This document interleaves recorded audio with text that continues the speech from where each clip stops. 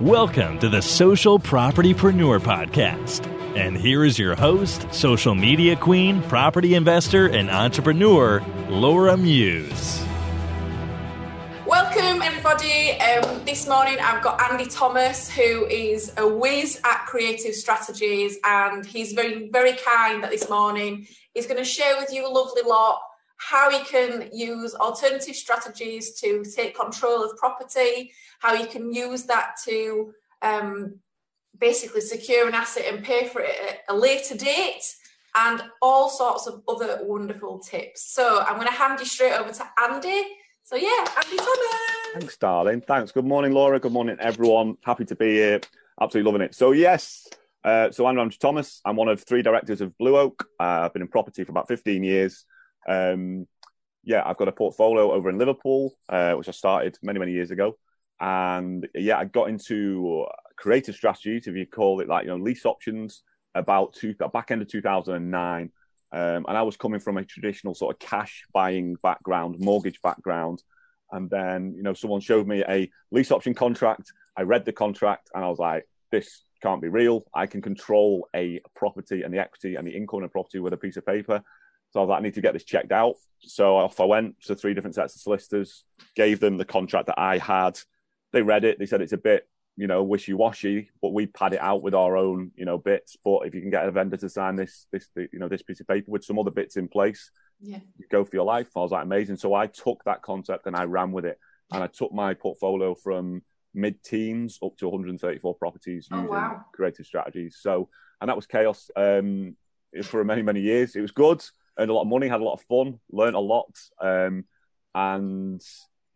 I still use them to this day. I still use creative strategies today. I don't control any more. I don't have any more lease option or rent-to-rent properties in my portfolio, but I still do a lot of assisted sales. So my portfolio is in Liverpool, unencumbered, but I used creative strategies to pay off the debt on my portfolio just by constantly asking the question, being able to spot them. So I'm going to run through what they are, how to use them. I'm going to show you some live examples of deals that I've done that I'm currently doing, the contracts that I've used.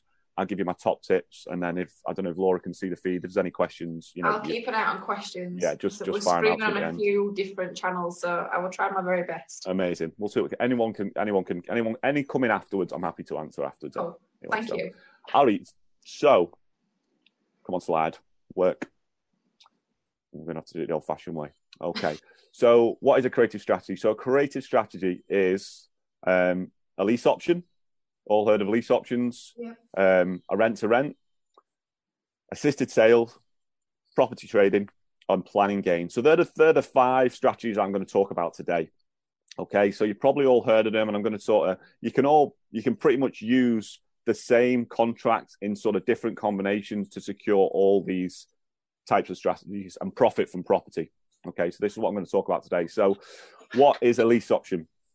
First and foremost, lease option, it's a legal agreement between a vendor or property owner and the buyer, that's you, where you agree a purchase price with the vendor on a property or properties. Okay, the price is fixed for an agreed amount of time.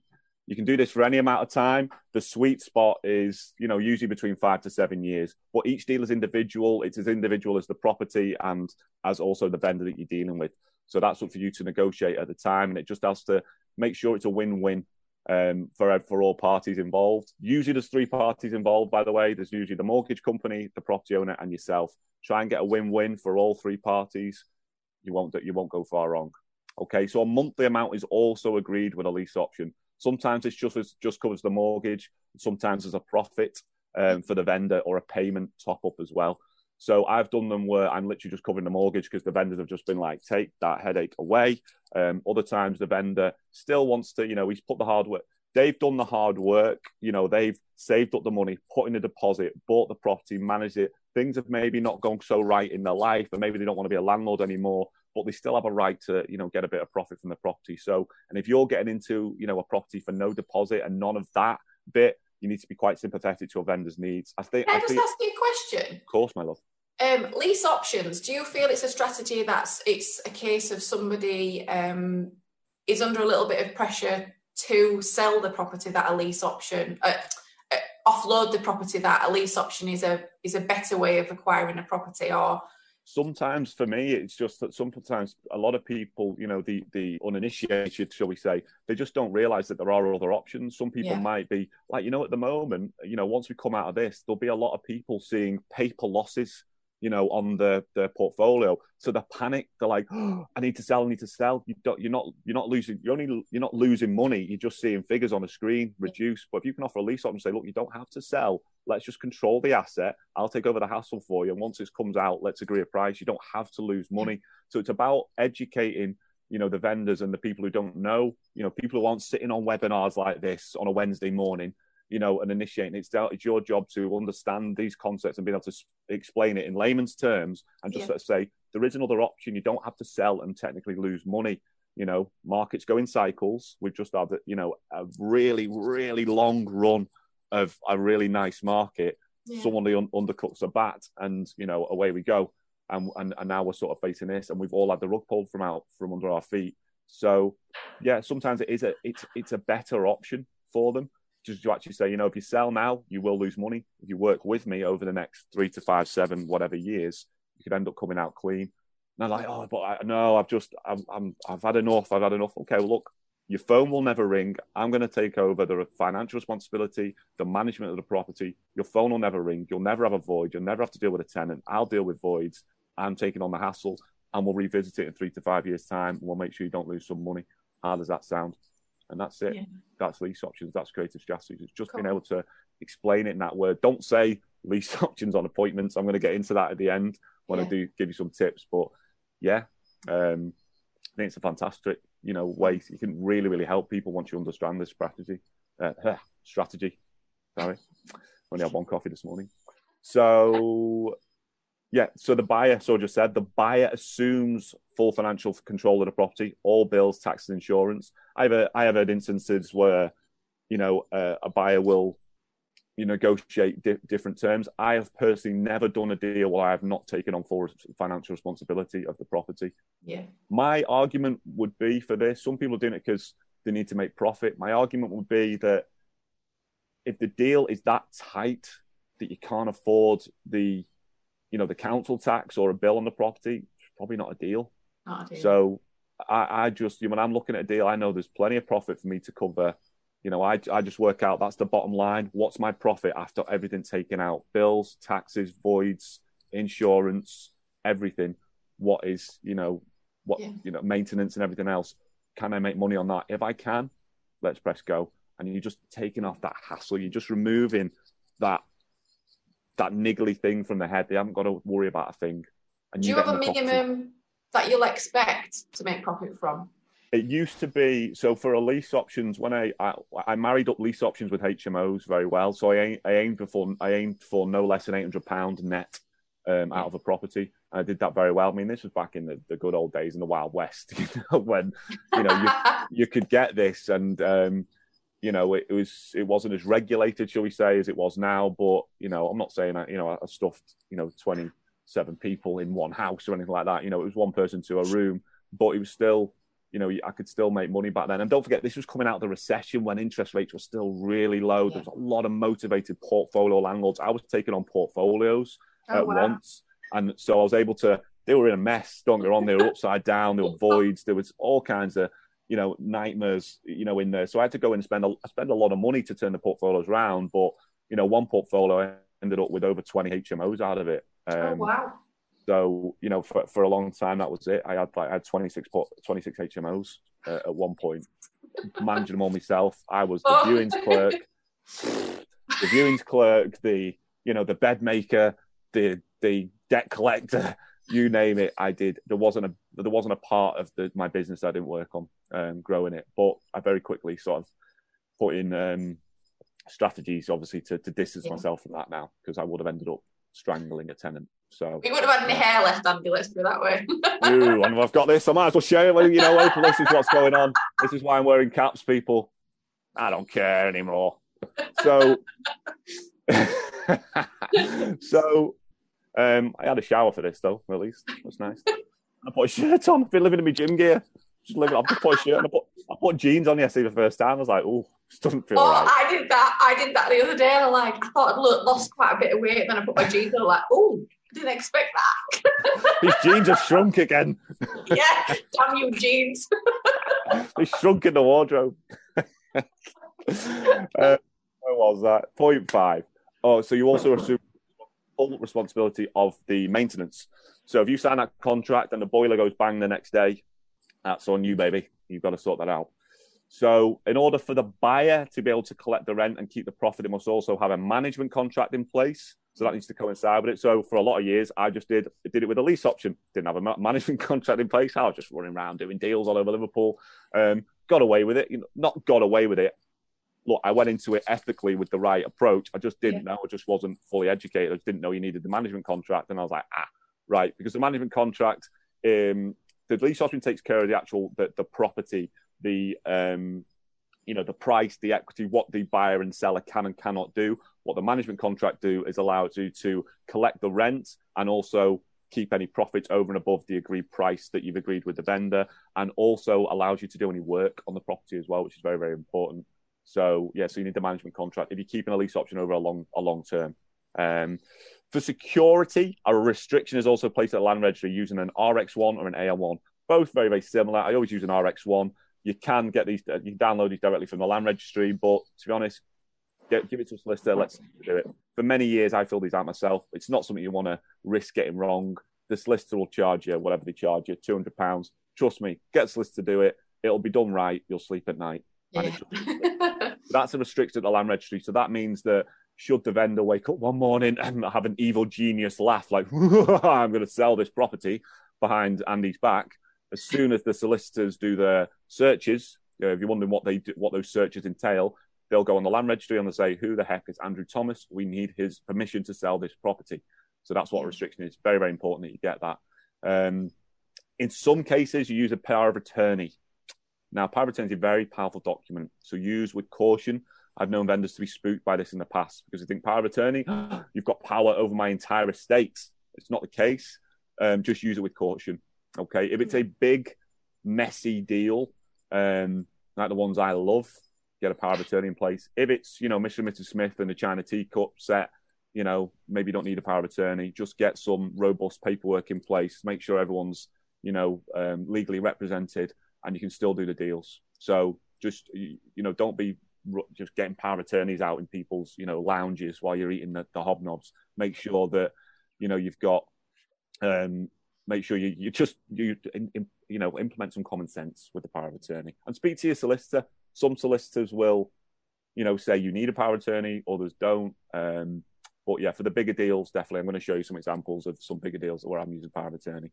So the buyer has the option to buy, but not the obligation. It is a lease option. So you have the option to buy at any time, but not the obligation. So you can walk away at any time, and you can put in the terms and conditions that you have a termination clause where you can cancel the option at any time in writing by giving X amount of months notice.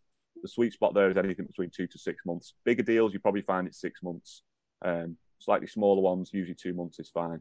The buyer cannot walk away from this deal unless they want to go through a very, very messy court case. But if it ever gets to the stage in a deal where the seller is looking to take you to court and you've done something wrong, it should never go that. Once you get into a lease option with someone, you're kind of entering into a JV. They are hopefully a very silent partner. You don't want them chipping in all the time. You want to be taking over this deal and running it as your own. But make sure you keep them informed. It's nice to keep them informed. Like I say, they probably put a lot of work into this. There may be some emotional attachment. It could be an old family home. Be emphatic of their feelings and their needs, and make sure you're structuring a deal in the right way. I've personally never heard of it. Like I've said, I've been involved in over 1,000 property transactions in the last 15 years, from when I was a mortgage broker up until now. I've never had even an inkling of someone say we're going to court, because it just never happens. I've had many tenants threaten to take me to court. Not one has taken me to court. Taken plenty of them to court, and I have 100% success rate. But that's why it's really important that you set your stall out from the start. You're very clear on your intentions and build that relationship with that vendor. Yeah, absolutely. It is it. You're building a relationship, and there will be nerves. If you've not heard of it, things like if you're dealing with a landlord or a professional investor, they'll probably understand it. They'll have seen people like this before. If it's Mr. and Mrs. Smith who paid off the mortgage 25 years ago, and they're not really understanding what's going on. And then you've got to try and explain it to their son or daughter or another family member. Then it's you just got to make sure that you can explain. You don't have to get into the inner workings of the contract. You just need to be able to explain the highlight reel. What the contract does, and then you just be like, look, that's what I want to do. Don't take my word from it. I'm just some tall bearded, placky scouser in your house. Let me introduce you to a solicitor who's going to give you the legal advice. They're going to, confirm that everything I've said is completely legal, completely above board. I'm going to cover your legal fees, and we can proceed with this deal as soon as you need to. Yeah. Just because we've just mentioned it, Andy. Solicitors, is there anyone that you particularly recommend? Because obviously when a lot of people in property approach their regular solicitor, they've got no clue of what this is. Yeah, there's a couple. I mean, I can't recommend my solicitor because she's too busy doing my stuff, and she's said, "Please do not recommend me." That's her saying it. It's not me trying to keep Pam to myself. No, that's fine. Well, there's like MS Law. MS Law, I would say, they're one of the original guys. They've got a big firm. They've got plenty of guys in there. Andrew Brown's very good, one of the partners. They know what they're doing. And what they'll also have is they'll be able to recommend a solicitor that can represent the vendor. Well, we've used Sam Hawkins before, so for that we've used MS Law for ourselves and Sam Hawkins for the other party. So and they do work really well. So if anyone's listening, that's kind of who I personally recommend anyway. Yeah, happy with that. That's good. Just get it done and make sure you get the vendor legally represented as well in all instances. Yeah, I have done it in the past where I haven't done it, and it's been like, I've been dealing with four vendors who owned a portfolio together. 3 of them were mortgage brokers and finance guys. I can't remember what the other guy did. I think he was an estate agent or letting agent. And I was like, guys, there's 44 properties here. Do we really need 44 lots of legal advice? Do you understand what's going on? Yes. Okay. Everyone happy to sign a waiver? Yes. All right, let's crack on. That's me. I don't recommend you do it. Get legal advice. Learn from me, not from my mistakes that worked out really well, but get legal advice. Trust me. Where I've won, I can lead. Where I've failed, I can guide. So, but always get legal advice. It's just not, you'll sleep at night for the cost of it as well. Yeah. It's just worth doing it. The buyer can walk away any time. Yeah, done that. And the seller cannot block the sale. They just can't. They've signed that paperwork. You can force the sale at any time. You have the option to buy it. You can either buy it yourself in a traditional way and you go through the actual house buying process, or you can reassign the option and sell it on the open market and profit from the sale. Incredibly powerful. Okay. Yeah. Next strat to G, rent to rent. Rent to rent, very simple. It's a lease option, but without the option to purchase. You just use the management contract. I always looked at it as buying income. So I was like, I'm never going to be able to buy this property or sell it. Not because the vendor, sometimes it wasn't because the vendor wasn't willing to sell it. It's because, I'm just going to close this door because I can hear chaos going on downstairs. Yeah. I just looked at it because it might have just been because they bought the properties in 2006, 2007, and they were just upside down and they were never going to improve. I dare say some of those properties still haven't improved or are just about to. So it's just a case of, look, I'll work with you. I'll take the headache away from you. How much money am I? I'm taking this over a 5-year period. It's going to be averaging, single let £250 to £300 a month. If it was the HMO. Back in the day, I did actually manage to get quite a lot of people out of negative equity, because back in the day, when you could get a multiple of the annual income for a HMO, I was able to take a single let property, HMO it, and then I'm banging out. And then vendors were just like, I can't believe you've done this. You've helped me. I was like, no, you've helped me. I got into this property for nothing. I put a bit of furniture in the, in the bed, in the lounges, and turned it into a HMO. This was back in the day. I wish I still had the images of my original HMOs. They're hilarious. I've got them somewhere. They're on an old laptop. I'll dig them out. You should definitely show them. I'll dig them out. Oh my goodness, I'll dig them out. Hilarious. Oh, the interior design is something else. There was no Pinterest back then, Andy. No, there was no interest. Yeah, it was. Oh wow. Yeah, I'll dig them out. Wow, my my bed sheets. Yeah. Anyway, I'll dig them out and I'll show them at some point. Not my personal bed sheets. I mean the bed sheets. You know what I meant. Personal bed sheets are crisp and clean. So assisted sales. Okay, so this is by far my favourite strategy, and one I use to great. I've never done one of these. Oh, I love them. We will very, very soon. So same as a lease option, but usually with a quicker turnaround. You secure the property in the same way with an option contract and the management, and possibly I can't see that, but yeah, RX1, possibly power of attorney. You invest your money to make improvements to increase the chance of a sale. So the clue's in the title. You're assisting the vendor to sell the property. It's probably because it needs, a new kitchen, bathroom, plastering, curb appeal. They can't afford to do it, can't be bothered doing it, aren't in the area to do it, don't have the contacts to do it, but you can do it, and you can make a profit on that. I'm going to give you some tips on how to identify these and how to make sure that you can spot these and how to secure, assisted sales and lease options at the end. The vendor gets the option price. You get to keep profits over and above that. So if it's 70, if you spend 10, so you're in for 18, you sell it for 90. On completion, the money comes into the lawyers. The vendor gets to 70, gets distributed to pay off any mortgage they have. Everything over and above, 70 comes to you. You get your 10,000 back you spent on the refurb, £10,000 profit, assisted sale. The vendor gets the option. Hopefully means you get your investment back. These can fit all kinds of different deals, from basic cosmetic refurbs to large scale refurbs and conversions. So yeah, this can go from your bog standard terraced house to up to larger scale investments. And I've got some huge whopping assisted sales going on at the moment. You can use it for anything. Options, an option.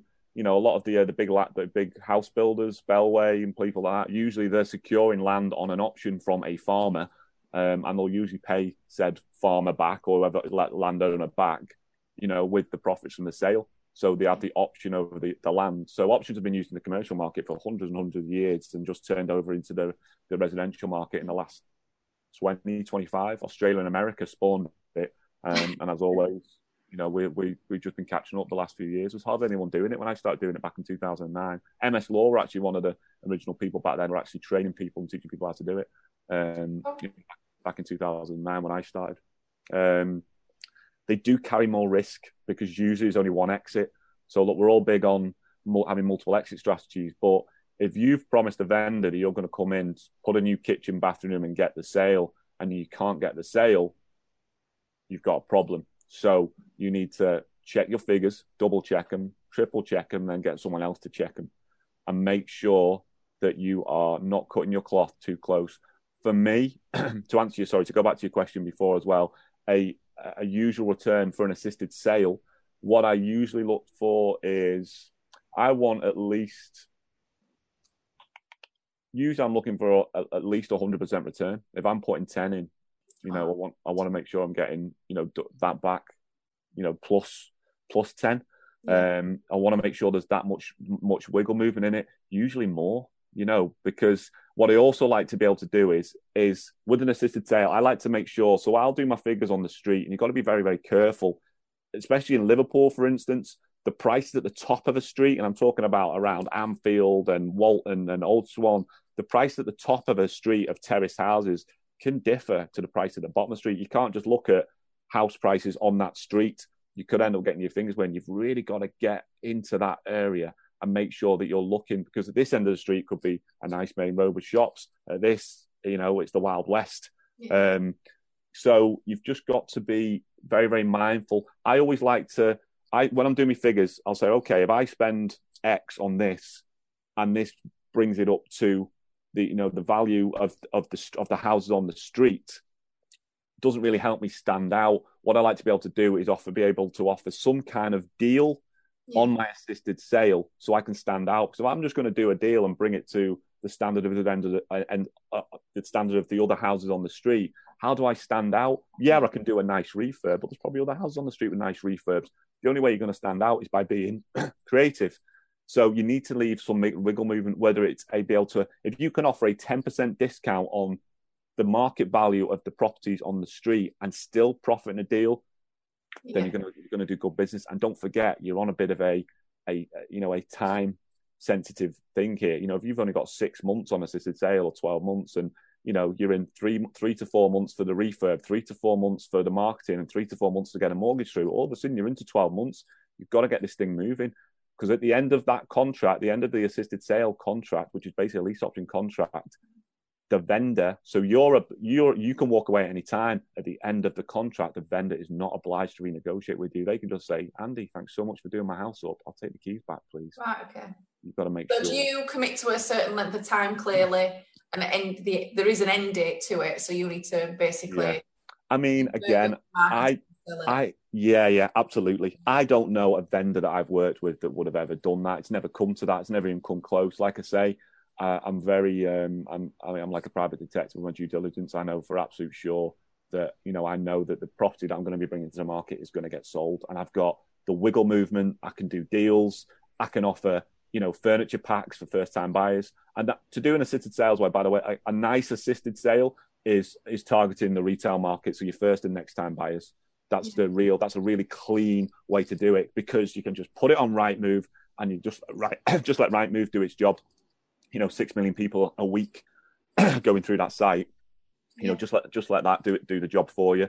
You can do the viewings if you want. There's other ways. I'm going to explain one of the ways you can do that. If you want to control the viewings and increase your chances, so you can do evening viewings, weekend viewings when the agents aren't there. If you want to control the actual sale, because you're going to put passion into it, because you're on a time sensitive, thing, and maybe it's a money sensitive thing as well. And the only trick estate agents have got is what? Reduce the price. If you're going in, the property owner, and you're showing them features, the work you've done, you say, oh, this here used to be a wall here. We took this wall down. We've opened up this room. Your estate agent's going to do that for you. He's going to open the door. He's going to let them look around. He's going to be clock watching. When do I get home? Got a Netflix box set to get through tonight. You can control the sale as well. You can actually do the viewings. So really get involved in every step of the process. Yeah, and offering furniture packs. A furniture pack is less than a 10% discount. Oh, I love furniture packs. We offer them out to the HMO register when we mail that out all the time. It's brilliant. Yeah, it's amazing. Furniture packs for first time buyers. Guess what you get? Next time buyers contacting you. Can we get a furniture pack? Of course you can. Of course you can. Do you want to make an offer? Yeah. Sale. So make sure you're not cutting your cloth too close, basically, with the figures. Just sales, Andy. Is it typically for my own benefit, because I've never done one, and also I'm sure people are thinking this. Does the property have to be empty, or can the vendor live in the property, or what? How does that work? Yeah, good question. Really, you probably want it empty. Especially if number one, if you're doing the work and you're putting in new kits, it's going to be a bomb site. It's going to be a building site. It's not going to be very nice for the vendors to live in it. And also, once you finish, you don't want them walking around your brand new, house. You want to be keeping it clean for the viewings. And also, you don't want them getting too comfortable in the brand new.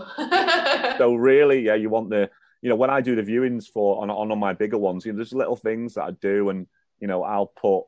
I'll inject flexible. I'll put like fruit bowls of lemon. My interior design, skills have improved over the years. I'm pleased to say. So, just inject, bits of fruits, a bowl of fruit, and the smells. I make sure everyone has to put those blue plastic things on the feet. They don't have to, but it's the process. It's just like, I am proud of this house. This is the best property you're going to see today. You're not walking your mucky feet on it. Get one of these blue things on your feet. You put on the swimming baths, and it's just like people are like, oh.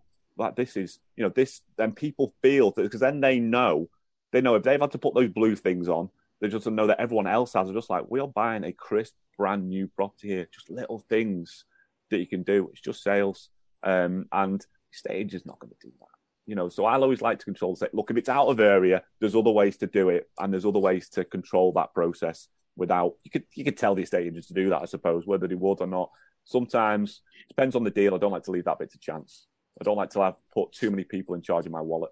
So I like to control that process. So if you're looking for an assisted sale, you typically look for an empty property. If it's a it's obviously got the vendor living there at the minute, you'd look at a different option. Yeah. I've done deals where I've helped the vendor move, so just like, can you move on? I'm going to explain how, I'm going to give some tips on how to sort of... Oh, sorry. No, it's all right. No, it's okay. on how to sort of things you can say and how to secure them. And yeah, there's ways to, you've got to be creative. If the vendor is willing to move, okay, what does that look like? How long do they need to move for? Can they move into a relative's, girlfriend's, friend's house for a bit? Do they just need to rent? Have they got pets? Do they need to take pets with them? So, there's one I'm doing at the moment where I'm getting 12 months. So I'm having to pay 12 months rent for a flat. for the vendor and his 9 cats. Oh, wow. Oh, get me started. So we've basically said, we've told the vendor of the flat, we said, look, this is the score. We're a bit, we are, I'm not a builder, but I'm JV and we're a builder. I was like, Gav, we need to accept that number one, we have to put a big deposit down on this. Number two, you're going to have to go in and probably refurbish that flat a little bit at the end because both cats, they're not going to, so we've accepted, and we've just worked out what the rough costs are like. But Gavin's been around, said, yeah, it's going to cost roughly to do this, X, Y, and Z. Put it on the bottom end. Does the deal still work? Happy. Let's go. You just put it on the bottom end. It works. So, yeah. So you just got to be creative on these things, and I'll give some sort of tips. Huge benefit to no capital outlay. You haven't got to buy the thing. So I'm going to put up the purchase price to buy it. No mortgage applications. Yeah. No, you're not exchanging contracts. So, you've not got no capital stamp duty. Sorry. Always get those two confused. So there's huge benefits. You can do, if you've got £100,000 pot, you might only be able to do one deal once you've bought it. If you're getting mortgages, etc. If you're doing assisted sales, you maybe do 10. If you find 10 little mini assisted sales or deal trades, that are 10 grand each, you can profit them. All of a sudden, you turn based on my figures, you turn your 100 grand into 200 grand. No, definitely. In quicker succession. So that's why I love them. That's why I like doing them. I use them to great effect. And they're out there. They are out there. You just got to know how to spot them. Cool. Next one, property trading. So this is good. This is a strat. Whoa, I remember doing that. Fancy me, aren't I? Where that came from. So, I must have I've had too much coffee already. Irish coffee this morning. Just forget. So, similar to an assisted sale, always done direct to vendor. You'll very rarely be able to negotiate this through an agent. It works best when negotiating with Mrs. Smith to sell to Mrs. Jones. Usually a very quick turnaround with minimal or no work required. Usually just an option contract or a lockout agreement is even better. And an RX1, very important. You'll definitely need that. But each deal is different. You lock out the deal at a discounted price and then you sell it to an end user. So you lock it out at 60, but it's worth 70. You go in. I've literally done these where I've gone in. I've got dozens and dozens of examples. Some of them I've gone in and I've literally just gone in and hoovered, Mr. Muscle, wiped it down, taken the curtains off, just get it looking like a blank canvas. Maybe you got a skip outside, emptied all the, the stuff, the chintzy stuff out. It's got those awful, multicolored carpets. Pull them up, get them walking. People don't mind walking around a house with no carpet down. I have a guy in over in Merseyside there who Fast Dave. He does carpets, and he'll carpet a 3-bed house for £500. Oh wow! Yeah, I mean it's. Come to Sheffield. It's this. I mean, Laura, it's this. It's this. But for the purpose of getting a deal trade done, it's like it's perfect because you just once you put that new carpet down, it's like, oh, that's nice, and it's just people walking around that new carpet, get the blue things on the feet, It really helps for £500. I've done them where, I've just literally just taken everything out, so it looks like it's a repossession. And people, there was a guy, not sure where he did it. Can't remember where he did it now. But he taught a course on it, how he sold money, how he sold this as a course. I don't know, but he used to go find deals around Liverpool. He'd pull all the carpets out, mess it up a little bit, and board the windows up. So it's like a repossession. He'd get it for 70, put it in the auction at 80 as a reserve for 80, get people bidding on it at 80 and make 85, 87, 90. You know what? We nearly did that last year. Seriously, it's really good. Really good. Because people see it, they're like, oh, it's a deal. Bid. Yeah. Great strategy, by the way. Great strategy coming out of this. Great strategy. People are just like, desperation, despair, so what's going on? If you go and you secure a house on an auction and the vendor's not in it, board the windows up, put in an auction, guarantee you'll make your money. Guarantee. So funny you say we really did that. But I was like, you can't do that, James. He's like, it's money, I'll do it. I'm like, no. No issues with it. It's up to you. That's your way you refurb stuff. And it's just the psychology behind it. It's funny. Yeah. No, it is definitely.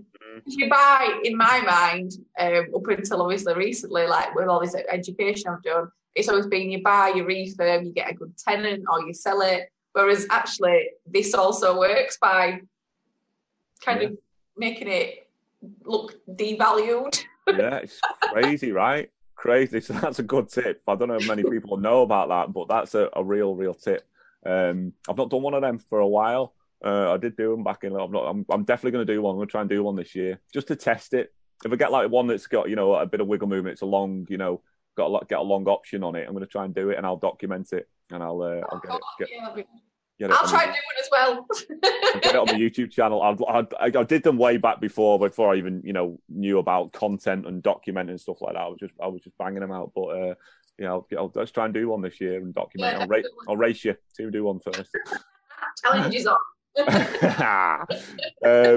So like all the big national house buyers, we buy houses for cash and stuff like that. So that's what they generally do, is this deal trade. They don't do the boarding up the windows thing, but they generally, that's what they do. They negotiate hard on the phone with the vendor, and you don't have to negotiate hard, by the way. That's what they do, and they're just turning it around. They're just turning around nice and quick.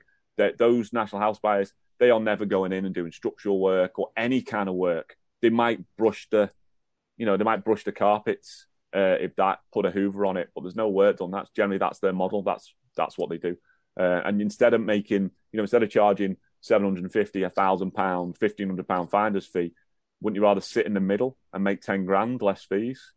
How many of them do you need to do a year to quit your job? 4 of them a year, 1 of them a quarter. 30 grand a year. Could that help some people quit the job? And they are out there. Just got to be able to spot them. Did a lock out the deal at discount, right? Yeah, could also be used with planning gain. Yeah, so the property is on a plot or benefit from planning permission. But bearing in mind, it obviously takes longer for planning permission. So yeah, if it's on a plot and there's something you can do with the property, you can also do it for this. So secure the property with a lockout agreement, put in a planning application, a pre-application, and then package it up and sell it. And you may just get a builder, developer, or someone coming in and make some money in the middle.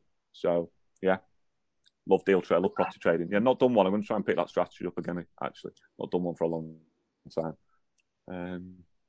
Where are we next? Planning gain. So planning gain's great. You gain control of any size property or a plot with an option. So you can gain control of any size property or plot with an option.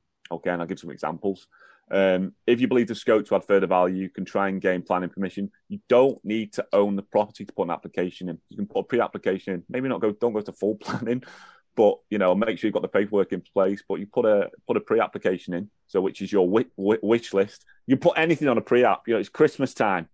Put whatever you want. The council come out and say, no, Mr. Thomas, you cannot put a full glass, penthouse on top of this terraced house. But you put anything and you say, but you can do this. So go crazy. Go crazy on your pre-app and see what response you get back. And then you go into a full application.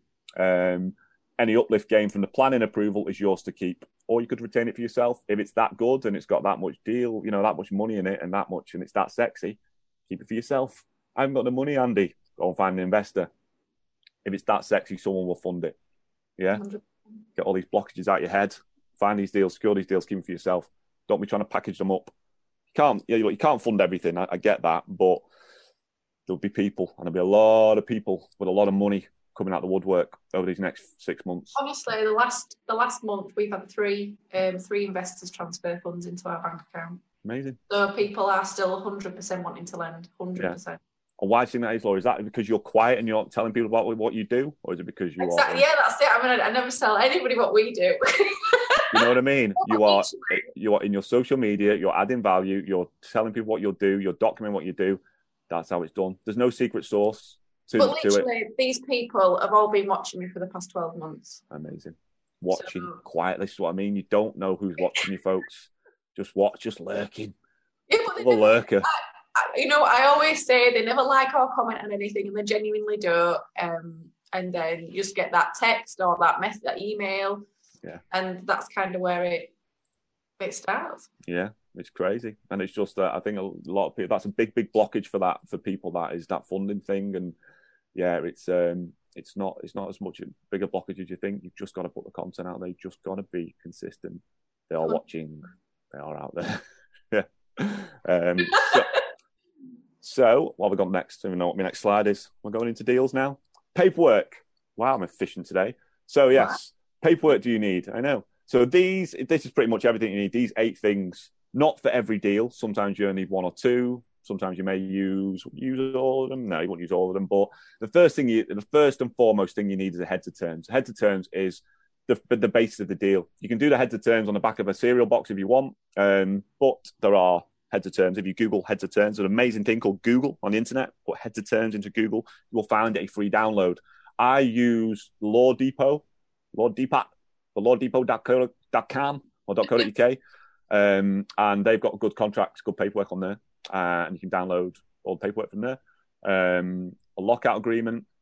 Lockout agreement is used for deal trades, and some, if you're just going to, a lot of deal packages will use lockout agreements, so they'll lock it out for 3 months, package it up, and they've got 3 months to try and sell it, or you can use it for deal trades, quick deals. Lease option we know about. You can use a lease option to secure a property over the long term. Assisted sale agreement, similar to a lease option, but shorter.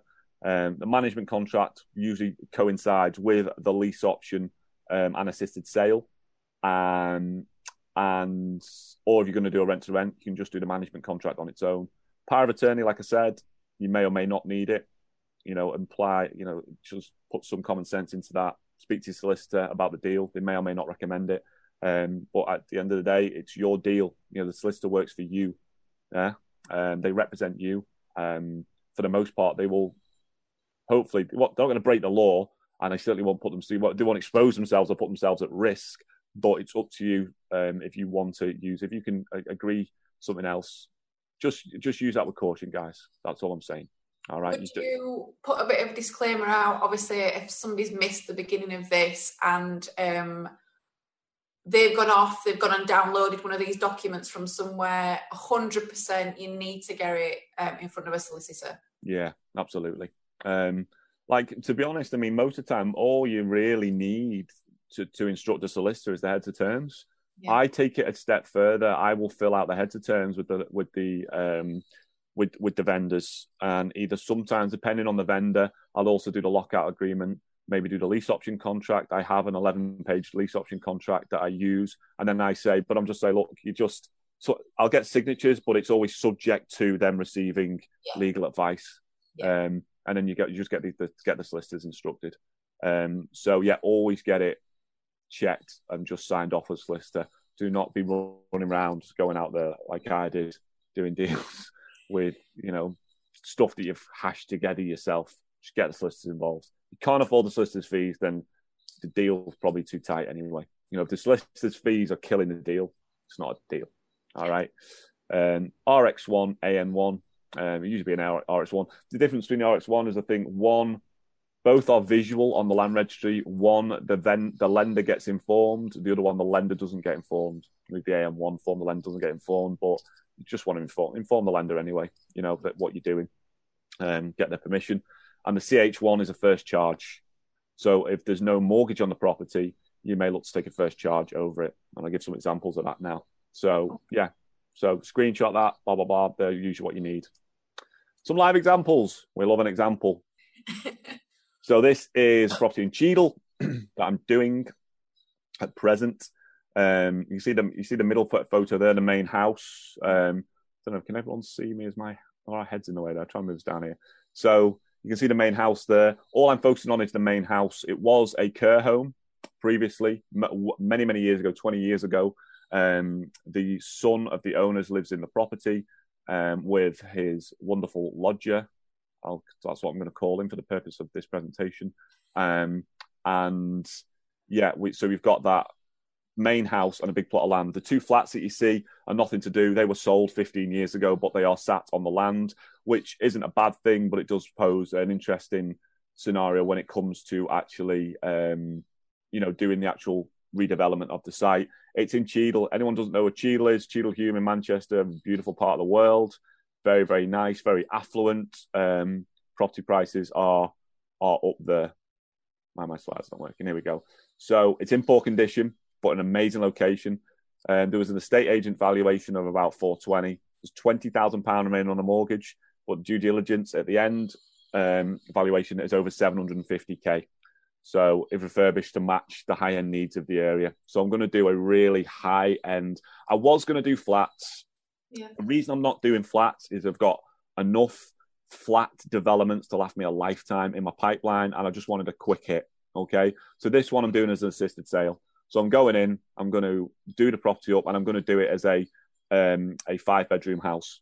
It's a beauty. It's going to be an absolute beauty. So I'm going to separate the driveway on the front here. We're going to open up the front a little bit, separate the driveway so the flat and the house become two separate entities. There's a bit of parking at the back of the flats for the flats, and obviously going to put a beautiful garden at the back. We're going to, re-turf it, and we're going to put on the back of the house there on the picture on the right-hand side, just going to put a full width bifolding doors, like extension with bifolding doors off the back, opening out, decking, garden. You know the thing. It's classic with a nice big open plan kitchen inside. It's going to be very, very sexy. So can't wait. I'm pointing at the screen. You can't obviously see what I'm pointing at, but at the front, obviously, is part of that land going to be reassigned to the flats or yeah? what? So the flats are obviously leasehold, but the house is actually in a company owned in a company name, which is the old care home. Yeah. So they are the freehold. The company owns the freehold of the flats. So yeah, we're just going to separate the two, because if someone's paying £750,000 for a house, they probably don't want to share a driveway with Mr. White Van Man there. So we're just separating the two. We're just gonna have to play around with it. It's if I have my choice, I would move it back, 15 yards. It's very close to the road there. But yeah, it's a cracker. It's going to be a belter inside. So I just need to give it its own individuality. So if you come up the drive around the back of the flats there's one parking space behind the back, but to keep everyone happy, I'm going to create another parking space for the flats. And then, so ours will almost wrap around. So it's almost like it's going to be like an L-shaped garden at the back, if that makes sense. Yeah, but it's going to be a beauty. But Gavin, had to down tools when Corona hit, so we're just waiting to start. And yeah, we're going to help the vendor. We're going to move the vendor into alternative accommodation and help his lodging move somewhere else as well. And that's it. Paperwork required. So go through 20k remaining. So I'm actually going to pay off the £20,000 mortgage on the property with RBS, and then I'm going to take first charge over the property. It's going to be an assisted sale. I've got a management contract, so I can do the work. I'm using a power of attorney on this because this is going to be a £220,000 assisted sale. So I want the power of attorney on this one. So I've absolutely insisted on that. The vendor's okay with it. He's cool with it, and everyone's going to be happy. He's going to make some good money. That's his nest egg. That's his what his parents have left for him. I think his mother's still alive. Mother's actually in a care home, but that's his. That's his. So I'm making sure. Otherwise, if anyone else wanted the price I've given for this property, the option price I've given for this property, he wouldn't be getting it. If you put it to the open market, there's an estate agent value there of 420. If you put this on the open market, the condition it's in, it's knackered inside. It's wrecked. He wouldn't be getting anywhere close to 420. He'd be probably around the 300 mark, I reckon. So I've given him a very, very fair price. He knows that. He's happy, but I'm not going to buy the thing, and I'm just going to go through the assisted sale process. So very, very happy with that one. Can't wait. Oh, it's exciting. I'd be good for if we can come over when we're out of lockdown and have a look, actually. Please do. You can come and give me a woman's touch on the Not that far. Yeah, please help. So this one was an old one. I don't have this one anymore. This was a one in Withamshire, lovely part of the world, over in Manchester.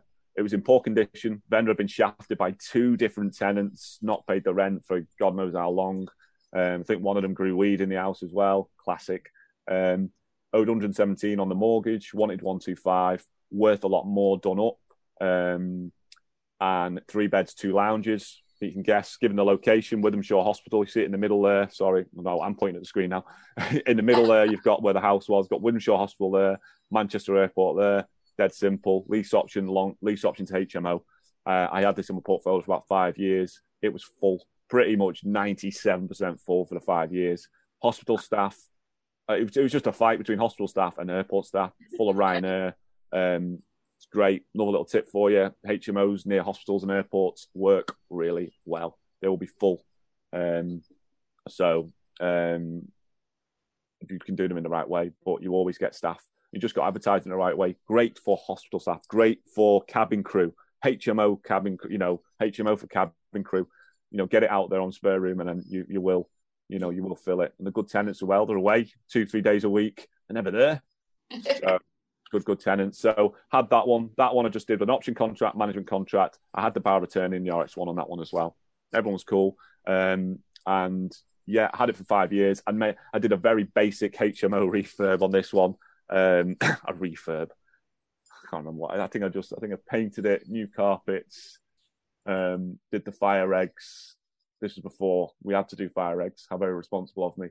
And put some decent furniture in there. But I did 5 bedrooms, made great money, made £1,000 a month this one. So I made my money back made my money back in 6 months. Goes to show you how much money I spent on the refurb. And ended up selling in the end for 175 grand. Great little deal. Yeah. So he got his 125. I made the 50 grand on the end, but I also, over the 5-year period, made a ton of money on that one. It's a great little deal. I'd have taken 10 more like that in that area. Not now, because can't get away with what I got away with. So this is the beauty. This is what I'm doing at the moment in Leeds. Poor condition, amazing location in Leeds. It's on one of the main arteries going into Leeds City Centre. Currently 5 flats. Vendor wants 400k. I was like, 350. And he just looked at me and went, Andy, look at it. It's 400k. And I was like, all right, it's 400k. So we agreed 400k. Scope to have more units. Possible to increase to 6 to 9. Again, I've put my wish list in. My architects have been out. We're going to hopefully add some flats on the back there. Oh, cool. Or potentially we're maybe looking at doing a children's nursery with this one. Okay. Yeah, so interesting. There is, like I say, it's just one of the main arteries. So we've got people coming from like Wetherby, Adel, all these nice places around coming down this main artery into Leeds City Centre, stop outside, kick the kids in, carry on into work. Yeah. Perfect. So there's 2 other nurseries down on this road, just a little bit further up, which are oversubscribed. So there's a waiting list. So I've identified a demand. Never done a children's nursery, but I'm just going to ask you that. No, God no. Ready, fire, aim. You know me. So I'll work it out. So we're just in the process of working it out at the moment. So haven't put the pre-application in for that. We're just kind of, can we do it? Should we do it? We're in that sort of stage. I'm also speaking to another nursery operator in Leeds to see if they just want to take it over and become the tenant. So might just become the landlords. Oh, that'd be good. But Paul's got a background in children's nurseries. So okay. I didn't know that about Mr. Smith, maybe. Some inside information on Mr. Blue Eyes. Oh, baby blue. So this one, lockout agreement, planning gain and development. So I'm developing this one, but developing into what? We don't know. And paperwork used, option card input. I forgot to put, I mustn't have put the paperwork on this one for some reason. No, I didn't. So used a lockout, heads of terms, lockout agreement, assisted sale, management contract, and obviously planning. So it's nice and secure. Oh, and also no mortgage on this one, so I'm taking first charge. Cool. So it's probably in the region of, this is another big one, £350,000. Easy to raise that funding because we can borrow the money and we can give them first charge over the property. Yeah. Happy. Okay. Oh. And given that the GDV on this one's probably going to be over £1 million if we do it as flats, it's going to be a belter. Such a shame. Lovely guy. I did this phone call. This was from a Facebook lead gen campaign that I did. And I phoned this guy at one of our events in York, live in the room, put it on speakerphone, phoned it, and he gave me this and 2 other ones over the phone. Oh, amazing. It was mental. Couldn't believe it. Yes, that actually couldn't have got any better. Could not have gone any better. Unbelievable. Yeah, it was great. It was crazy that. Everyone was just like, oh, there it is. Paperwork, assisted sale, management contract. Yeah, so got it. But everyone's like, did that just happen? I'm just like, just happened. Yes. Yeah. So this is one of the other ones he's had. Now, I've been stopping and staring at this building. It's been near some traffic lights in Leeds. I've been beeped. I don't know how many times because I've been sat at traffic lights going, I like that building. And I've just been beep, beep, like, sorry, off. And it turns out he owns this one as well. 4 flats. That's the photograph in the middle is partly done up. It is, it's unbelievable. Like he's getting the flats have done now to a really high standard. They've been done out beautifully, and they're fully tenanted. And he's getting, I can't remember the figures now. I'm sure he's getting something like 4,000 or 3,800 or something like that across the 3 flats. So I've secured it with a lockout agreement, and we're just deciding what we want to do with it. Be a beautiful one to hold in the portfolio. This one fully let as well. He just cracked on and finished it and just let it out, and I was like, all right, good. How much have you rented it for? It's not 2,000. These are old figures. He's got it. The bottom floor flat, the basement flat. He's getting £1,100 a month for it. Wow. Insane. I know, right? Insane. So, and he's just like, yeah, you can have it, Andy. So we could package it up, we could sell it, we can make some tidy money on this. But I really want to add this to the portfolio, the Blue Oak portfolio, and get that done. So lockout, self-profit hold. I reckon we're going to hold it. We're just going to get. We were just in the process of sending out a surveyor, a valuer, just before lockdown, and then we just thought, what's the point? They'll give us a valuation. It'll be, reduced risk or whatever, whatever terminology they were using at the time, and let's just wait. It's not going anywhere. We've got it secured. Happy. So, do you mind me asking what the vendors or landlord's situation was to offload? Yeah, he was Alan. He's not called Alan. Calls himself Alan. Okay, he's a Muslim guy. He is crazy. I love him. And his situation was with the one that I'm maybe doing as a nursery. He's just got to a stage where it's not habitable, so he's got that one, and he just got to a stage where it's not that he's not old, he's getting on a bit, and he's just got to a stage where he's not got the, I dare say he can get the money to do it up, but does he want to? So, well, it's just going down a bit. It just and it's just like. It's such a shame. So what I'm doing is I'm making sure that he's getting a very, very fair price for it, and I'm just working with him. So he was just motivated. I think he's just looking to reduce his portfolio down. So that one he owns on his own. The last one I showed you, the 4 flats, he owns that with another partner, and they're happy to do the deal with us. So we're happy, and very, very happy with the figures on that one. And then there's another one that he owns with 4 partners, which is not on here. I didn't include it, which is a medical centre and a plot of land. We're probably going to flatten, and that's got no mortgage on it either. So we're going to flatten the medical centre, redevelop it, commercial, flats above, and then the land's actually on a separate title already. I'm probably going to look into working with Homes England, maybe put some affordable housing on it. So all done with options, no capital outlay. No, crazy. Amazing. They are out there, yeah. But he's crazy. I love him, but I've got the stories I've got from this guy. Only met him a few months ago. The stories I have, he's nuts. I love him. I love crazy vendors. And just for people who are listening, obviously this isn't just one conversation. You've got all this. This is putting some time and effort into nurturing this relationship. Obviously, discovering that he owns these different properties. It's not just a one phone call and you expect to get the goods, so to speak. It is a long-term longer term plan, should we say? No, definitely not. You're absolutely right. And it's one thing that I focus on from the outset is, who is the person I'm talking to? You need to quickly sort of, what are they like? Are they loud? Are they quiet? Are they reserved? What sort of person? Usually it's over the phone, so it's kind of difficult to do, but it's a skill that you can develop over time. And then you have to quickly work out what hat you need to wear to negotiate with this person. Don't be in a rush to go out to viewings just so you've got some content to put on your social media. Don't be running out to viewings just for the sake of it. Take a breath, slow down, do your due diligence, and just try and work out what the deal is over the phone. Get the details over the phone. Do it as a conversation, not as a clipboard. Next, can I have your name? What address? Do it as a conversation. Let it flow. Let it do naturally. And build up rapport. Get them laughing, get them smiling. What do they like? If they got kids, why are they selling? What's their motivation? You want to be building up a really big picture in your head so you can say, okay, listen, thanks for that information. Give me whatever you need, 24 hours, or give me an hour. I'll get back to you. Yeah, okay, listen, Dave, I really like the look of this property. I'd love to arrange a viewing. Can I come out and see it? Yeah, of course you can. Oh, can you not make me offer over the phone? These are all the objections you need to get good at handling. And, then you decide, based on your due diligence, the first thing you should do, tip for you, first thing you should do when you got off the phone is go on the land registry. It's the first thing you should do. Too many people don't do it.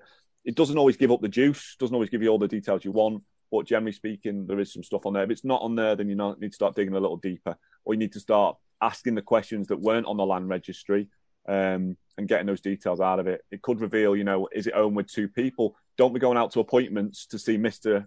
Smith if it's owned by Mr. and Mrs. Smith. Only go out to the appointment when they're both there. You don't want to be going out for too many appointments. So make sure that both homeowners are going to be there on the appointment. What did they pay for it? Incredibly powerful. You need to be finding the magic number. The magic number is what they get from the profit from the sale, not what they're selling it for. They're selling it for 70 and they owe 50 on the mortgage. They're not getting 70, they're getting 20. What do they need that 20 for? And it's that you negotiate on. It's that you focus on. I'm doing a deal at the moment over in Newcastle on a portfolio, and he wants 100 grand to move to France.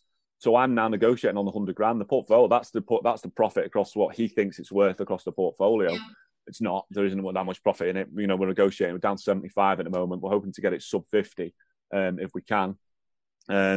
But it's down to 75 at the moment. But when I'm negotiating, I was just saying, look, I just want to get your money and get you off to France.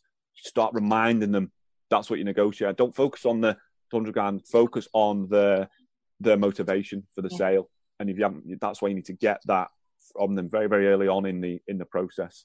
And it just helps you. It just helps you be prepared for the appointments.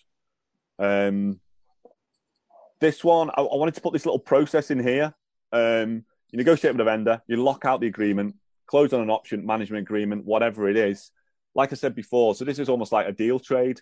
You can, if you want to, you can give the property to an estate agent, or if you want to, there's a website called 99homes.com. If anyone's heard of it, and you can actually advertise properties on Rightmove through 99homes.com. You'd have to get some signatures and some paperwork off the vendor, but if you've done the deal, it's not going to be a problem. And you can actually get a property on Rightmove and all the major platforms, the exact same exposure that the estate agents have for about £99. It's like OpenRent, but for selling. It really is.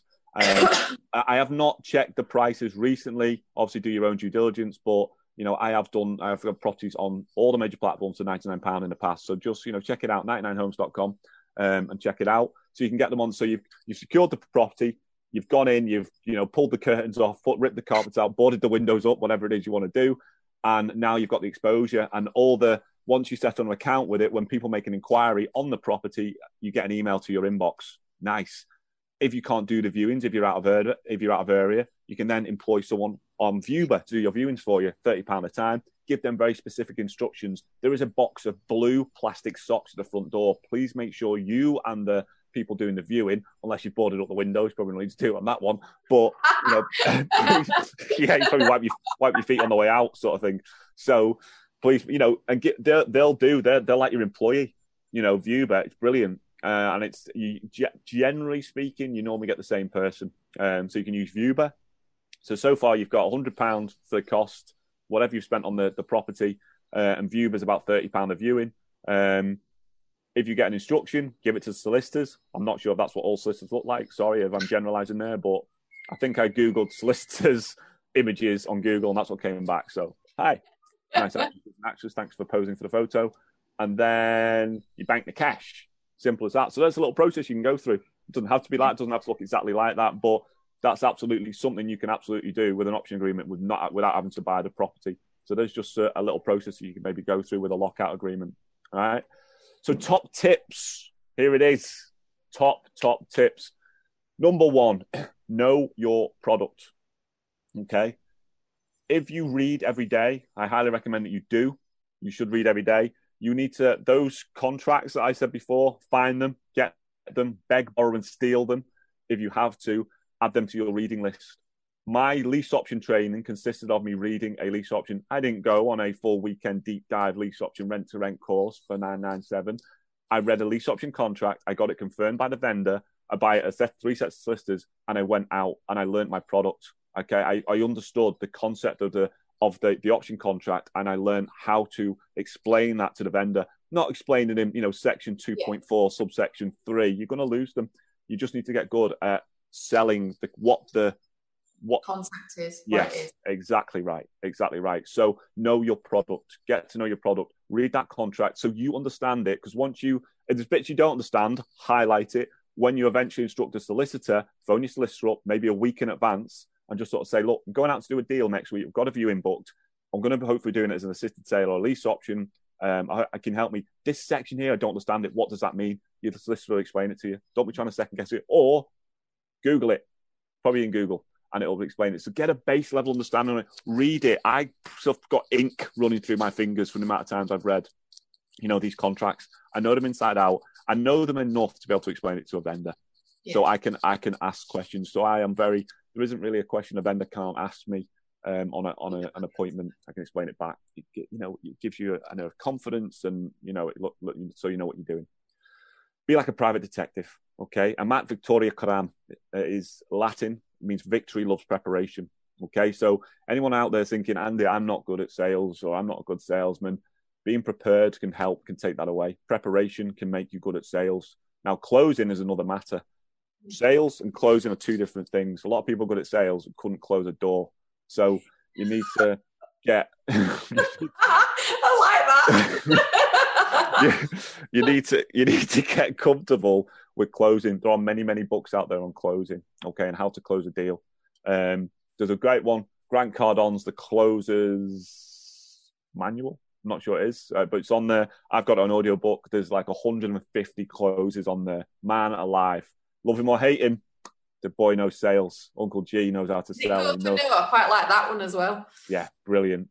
It's, yeah. So all these things, to get comfortable with closing, sales can be preparation. So when you want to, from the first phone call, wherever that lead has come from, whether it's from an estate agent, a bandit board, a Facebook card, whatever it is, you've got that direct vendor, lead coming through. From the second you pick up the phone, you are closing that deal. The vendor doesn't know it, but you are closing that deal without even realizing it.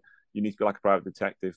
Don't just focus on the property, focus on the vendor. Okay, we're in the people business. We're not in the property business. We are in the people business. Focus on the person you are dealing with. That is how you're going to get the deal done, because likewise, they will deal with you. People buy from people, and it is sales. Even though you say it's not sales, I'm trying to sell the property. No, you're trying to sell the vendor on a concept that he doesn't understand. Everything is sales. Well, you're all in sales. Get comfortable with it. Okay, I'm about to go downstairs and get sold by my kids on whether I'm going to play with them for half an hour. I'm going to, get to do some more work. Everything is sales. Yeah.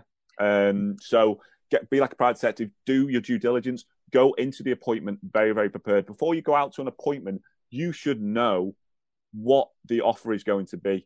Yeah. Okay. Or what the deal is going to be. And you can do that from the due diligence. From just, if you know that he paid £70,000 for it back in 2013, and houses on the street are only worth 75, but he wants 80. From that information, you should be able to sort of work out what the deal is going to be. That's one example. There's 1,000 different, scenarios. So you should be turning up to a deal. Don't just turn up unprepared. Turn up very prepared with a lot of information. The land registry printed off. Get that printed off. Comparable house prices on the street printed off. Rental demand for house on the street printed off. Turn up so you're not just turning up, but you can actually show. Because the other reason to do that, if you're making an offer which is an offer that maybe a vendor doesn't understand, people don't believe what they hear, they believe what they see.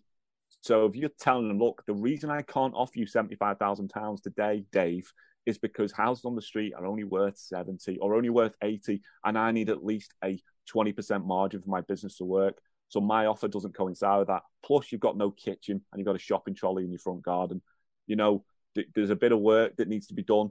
I know you want 80. I know, Frank's over the road, so for 80, but, he has a boiler and a driveway. This is, that's why it's over 80. Can you see the difference here? Show them the reason, explain to them. Don't just tell them, explain why you're making your offer. People believe what they see. And another phrase I know Laura's going to love, pitch on your feet, closing the seat. Okay? So when you're doing the walk around and you're doing the sale, so you're doing the sale and you're getting information, you're getting to know, you're building up rapport with the vendor. When it comes time to close the deal, sit down on the sofa or wherever and do not stand up. and be prepared, and always have a pen. If you go to sit down to close, and the vendor's got to stand up to go to the kitchen to get a pen, or you've got to go back out to your car, squeaky bum time, you'd lose the deal. You need to make sure, be prepared, okay? It's as simple as that. Always have a pen, okay? Practice your pitch. Practice it on your partner, your mum, your dad, your brother, your dog, your cat, your rubber plant, whatever you need to practice, or in the mirror while you're driving, while you're brushing your teeth. I'm not a massive fan of practicing your pitch on potential leads or potential investors, because, you might not get many of them in a week or a month. So practice your pitch everywhere else. Great place to practice your pitch for creative strategies, taxi drivers. You tell a taxi driver that you can control property without buying it. I've never met a taxi driver that doesn't own property. Never in my life have I ever met. They all own property and they love talking. You were in the car for 5 minutes, practice your pitch, practice your elevator pitch. Yeah. What is it you do? They will always ask you, so where are you off today? What do you do for a living? Get the conversation onto property and just say, well, I'm in property. I'm just studying this new concept at the moment. Have you heard of lease options? No. What's a lease option? So a lease option is basically that, and then go into your pitch. It's a friendly way. Little things like that. Start telling everyone about what you do as well. Practice it in the hairdressers. You've got a hairdresser, if you're like me, when you're in the seat dealing with this absolute mess, you're in the seat for a while. So, practice your pitch on them. Just pitch and do different things, say it in different ways. Practice your pitch. So when there'll be a topic, everyone has got a favorite topic on something, whether it's football, netball, cross stitching, whatever it is. And when you talk about that, it just flows out of you. I'm able to regurgitate this information because I've had thousands and thousands and thousands of conversations, over and over again. And I've practiced it, in the mirror, whatever. I'm still to this day practicing my pitch. So it just means that when you come, and then one day you'll be in an appointment, they'll ask you a question. So you've read your lease option, you've read all the paper and all the contracts, you've been practicing your pitch. A vendor will ask you a question, you'll just go, blah, blah, blah, blah. You'll be like, Jesus, that was sexy. Just like, all of a sudden it just comes out of you, and it's just like, wow, I'm pretty good. I'm going to run a webinar on this stuff. So practice your pitch, okay? Very important. The next one is ask the question. A lot of people don't ask the question. I guarantee that a lot of people out there have done, flips, buy, refurbish, and flips, and they could have done assisted sales just because they didn't ask the question. So, be sure to ask the question. Don't be shy, but just know how to ask the question. That relates into practicing your pitch and knowing your product, and also being a private detective. So being able to ask the question, the first three help you with number 4. Make contrast offers. Always make contrast offers. So look, Dave, I'm going to offer you £65,000 today. Can't take £65,000. Okay. I could give you 72 if you're willing to wait. What do you mean wait? Well, what I'm willing to do is I think this property could get a little bit more if we put in a new kitchen, bathroom. By the way, all this before you go round. Don't be trying to work this out on the appointment. You know all this, follow the points, 1, 2, 3, 4. And just say, if you're willing to wait a little bit, I'm going to come in and do the work. I'll make sure I'll get you 72 for your property. Can you do that? Yeah, can absolutely do it. I'll put the paperwork in place. Property stays in your name. I'm just going to come in, do the work with my guys, etc., whatever. When it goes through, we all get paid. Okay, brilliant. Now, just so you know, Dave, if it sells for everything over above 72, obviously I'm spending some money and I get to keep everything over and above 72. Are you okay with that? Go on then. Oh, no, I'm not sure. 75, have the conversation. Okay. Disclaimer. If you offer 65, make sure you've got the 65 to buy it. So if they say, yeah, I'll accept 65, then you've got to come up with the 65. So before you make a contrast offer, make sure you can deliver on both. All right. Now, if you can't deliver on the 65, offer 40. Okay. Offer something that he absolutely cannot accept, but always make contrast offers. Cool. Very, very powerful tool. And it's a great way of getting a lease option, assisted sale, deal trade, whatever. Okay. It's a great way to get it. You get the motivation out of them. You don't have to be creative to implement creative strategies. So anyone sat here listening today saying, Andy, I'm not creative. Don't worry. I don't particularly think I'm creative. I just stick at problems longer. Yeah. Okay. I don't really think I'm great. I understand how to use creative strategies. I won't say I'm very creative, but you better know that I will stick at a problem longer than all of you combined. It's just that simple. There's so many times that guys have just like, I'm done. Walk away from this deal. Let me know if you do it. And I've got the deal done. I was like, I don't know how you did that. I don't know how you had the patience for it. I couldn't deal with that guy. The property was wrecked. I just stick at problems longer. Look, I don't flog a dead horse. I know when to walk away from a deal. But if I can see if I can see huge value in a deal, and it's just going to take a little bit of work, you better believe I'm all in. So don't worry. You don't have to be creative to invent creative strategies. Just be willing to work hard on the problem and work with the vendor. Understand your product. Practice those 5 things above, and you'll do well. And that's it. I did put Q&A at the end, but that's just the last slide anyway. So yeah, that's it. I'm just having a quick to see if we've got any questions. Spare me 1 second. Oh my gosh, we've been on an hour and a half. No, we have not. We have. Oh my goodness, I'm so sorry, everyone. In fact, if anyone has got any questions, because I'm very conscious of your time, just pop them in the comments, and either I'll try and answer them, or if Andy. I'll jump in the comments and answer them. Happy to. Yeah. Cool. Well, thank you so much for your time. That's been amazing. I've got loads of value from it. I'm sure everyone watching or who watches it afterwards on YouTube, in the Blue Oak community. If anyone wants to know anything more about Andy, please, I will put some links in the comments about Blue Oak. Obviously, I've tagged it in this post. It's a great community of people. I'm interviewing your fellow director tomorrow, Mr. Rich Liddell. That's going to be a good one. I'm sure there'll be loads more content from him. So, yeah, and there's also Paul Smith. I've known Paul for quite a while now. Amazing guy, very knowledgeable. Has got a lot of things in his toolbox that I actually didn't realise about nurseries. Yeah.